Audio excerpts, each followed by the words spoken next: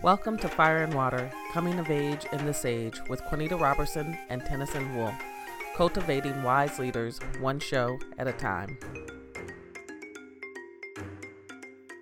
So one of the reasons that I wanted to do grief as our first show is I just believe that there has to be a letting go of old stuff so that new stuff could come in. And so for me, in starting the podcast, I think it's important that we let go of some of the old stuff, and a conversation around grief, I think, is just a perfect place to start.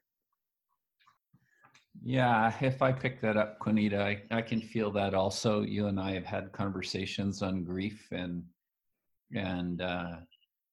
we each have our lived experiences also, and we're with people in their lived experiences. So, yeah, I can feel there's an essential honesty or something about coming into our relationship, who we are as human beings in relationship to grief, that feels like, fingers crossed, it might just clear the way both internally and externally for some needed progress or deepening or getting to the heart of it or something like that. What do you think are some gifts or lessons learned about or from grief?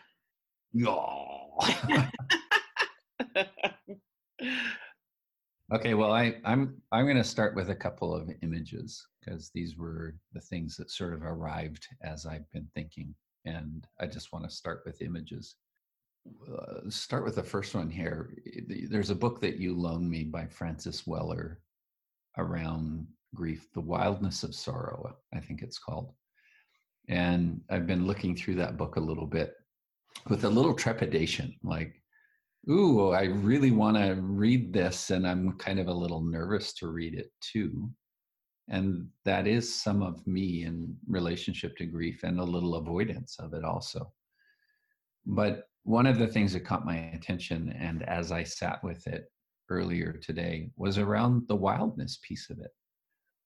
And thinking of sorrow as a wild creature, or thinking of grief as a wild creature, the image that comes to me with that was of a wild wolf, like almost, sitting out in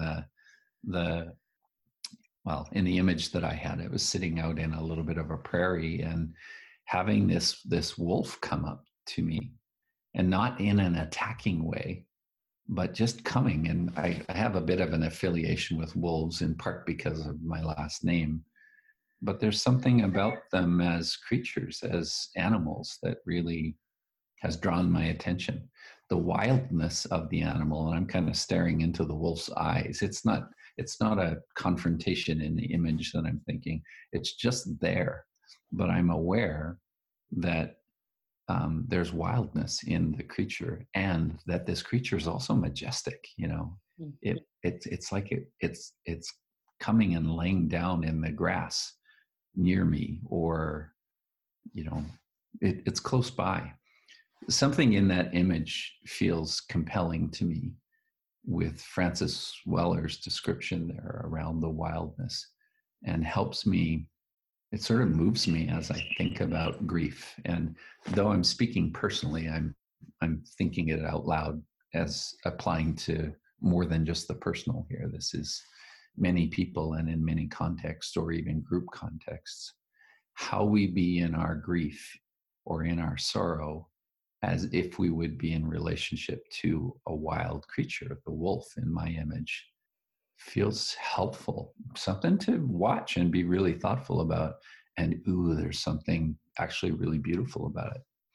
The second image that I offer into this, that came to me just a few moments ago, was I'm thinking of my garden, and the way that grief needs to be tended, like it's not a one-time check thing, needs to be tended. And I'm thinking of my gardens, and how, for me, when I travel, sometimes by the time I get back from travels in the spring/summertime, the garden is like gone crazy with growth or weeds or tall things that are in there that I don't necessarily want. The untending of a garden Mm. has me thinking about the untending of grief. When I tend my garden, as in, oh, here's 5 minutes between phone calls, I think I'll just go out and pull a few little tiny weeds. It's nothing. And it's fun to do. When I don't tend it and now need to jump into a major pull out these massive tall weeds, it's a much bigger effort. It points me towards something around the process that is being in relationship or tending to grief and sorrow, not just the eventness of that. Let me pause. What does that stir in you? The first thing that the untending makes me think about is Martine Prechtel saying that the piece about, as Americans, we don't know how to grieve because we think we can grieve alone, and grief requires community. Mm. Because he says, we'll never go to the depths of our grief because we're all afraid we'll drown in it. And so we kind of go in the grief a little bit, but we don't always go to the bottom, which means we kind of stay in the same pool instead of coming out the other side and then going into another one. So it makes me think of that tending to that we as a culture don't do very well in tending to grief. And the other piece that he says that I love, that I just for years have kind of sat with this whole idea of grief isn't about sadness, it's Mm-hmm. about release. Mm-hmm. And he says when you're grieving the thing that you've lost, we call it grief, but when you're grieving the thing that you got, we call it praise. Mm-hmm. And he said, because to really know how to praise something, you need to know what would be lost if it was gone. Mm-hmm. And just that whole concept of, what if I thought about grief also in the terms of just release? Mm-hmm. And what does that open up for me? And how I hold it, how I view it, how I dance with it. Mm-hmm. The other piece that came up for me around this piece of grief is I believe that one of the biggest lies that we tell in this culture around grief is that we all grieve differently. Mm. And I don't think that's true. I think we all avoid grief differently. Mm. And I think the story that we all grieve differently gives us permission to avoid it. Mm. But the grief is just feeling of the sadness and the pain and the release, whatever that release might be. And we tend to hold back on that and use all different ways to justify the holding back. But that feeling of our emotions is just the same for everybody. Mm.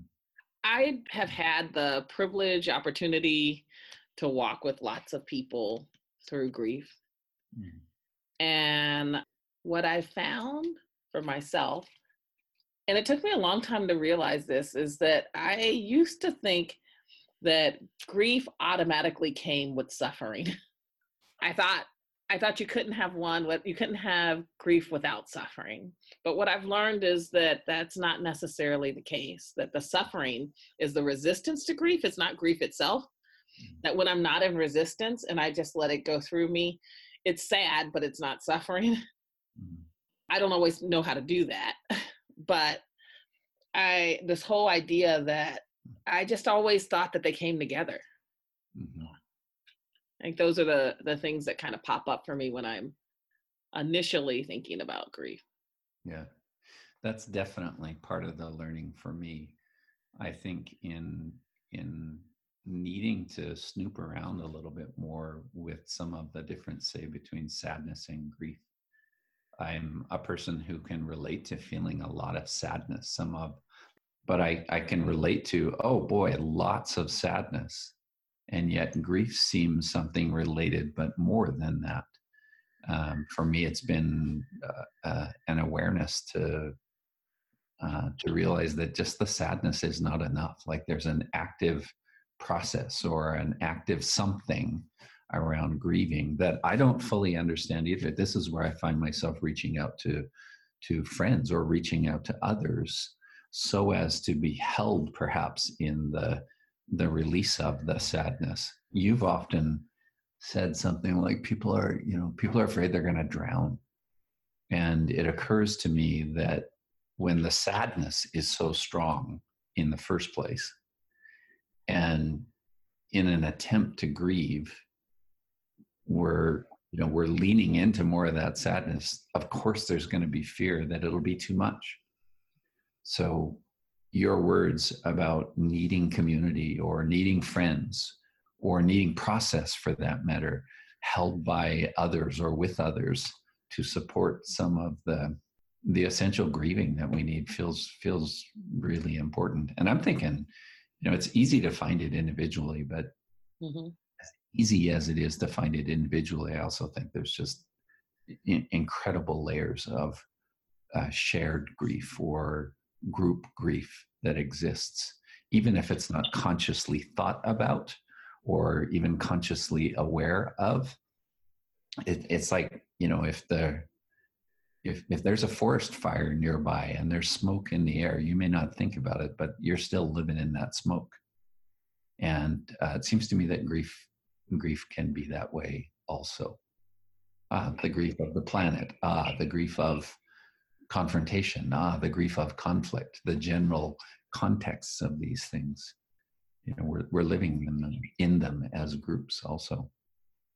I think so much of what we experience now culturally as rage and as anger and frustration is just unfelt grief.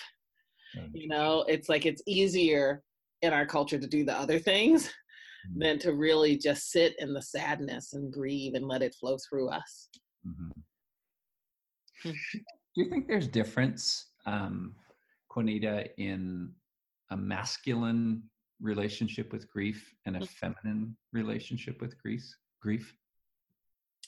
I think there's difference in the way that maybe our culture allows us to have access to it. Yeah. I think that in our culture, women are more allowed to be in the grief and to be in their feelings in general, not just grief. Mm-hmm. Well, kind of. I said that, now I want to kind of go back because I think that not necessarily our feelings in general, in certain places. I think we're more allowed to be in the grief than we allow men to be in the grief. Mm-hmm. I think men hear a lot more of the, man up, or, it's okay, brush it off, that kind of stuff than women do. Yeah. And I even think that in our culture, we use being emotional as being feminine as a way to put someone down too, that don't be a sissy kind of thing. Right. Yeah. I wonder though, like, what are the spaces that are needed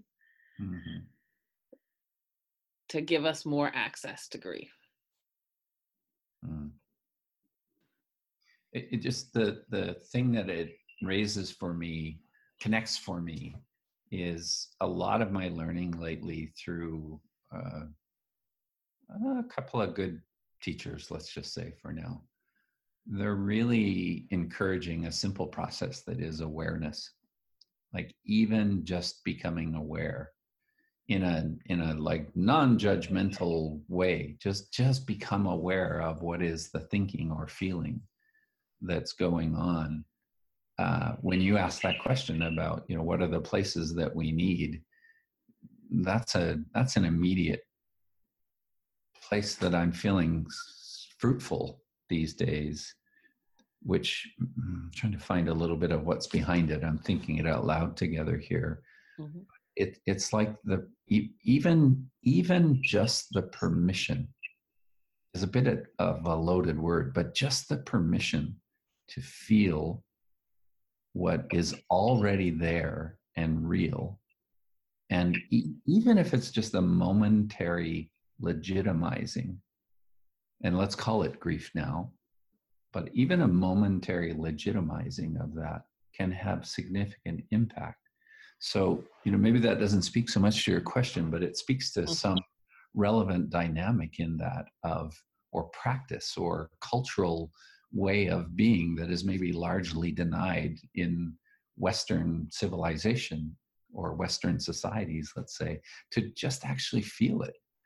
Let me try to pull that down to an example also, because recently was with some people and in hosting a group, and one of the participants had shared openly about some of his own struggles with depression or his own struggles with despair. And when I listened to that person in the context of many people speaking and sharing some stories, I know I felt it personally, and perhaps in the group also, that there's just a relief that shows up for any of us who are trying to hide those things, even without knowing it, just like avoiding them. I experience a relief in the permission to acknowledge, even for the moment, that's true for me too, or that's like what's happening for me too. So when you say spaces, if I try to connect that back a little bit, it's like when we have containers, you and I use circle so often to hold a deeper space with one another, with the people that we're with.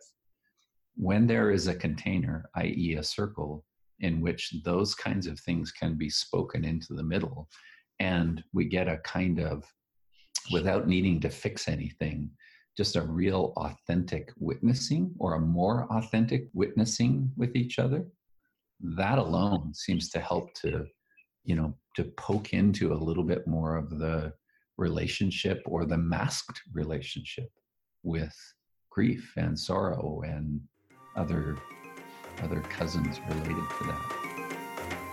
Thank you for joining Fire and Water with Quanita Robertson and Tenneson Wolf.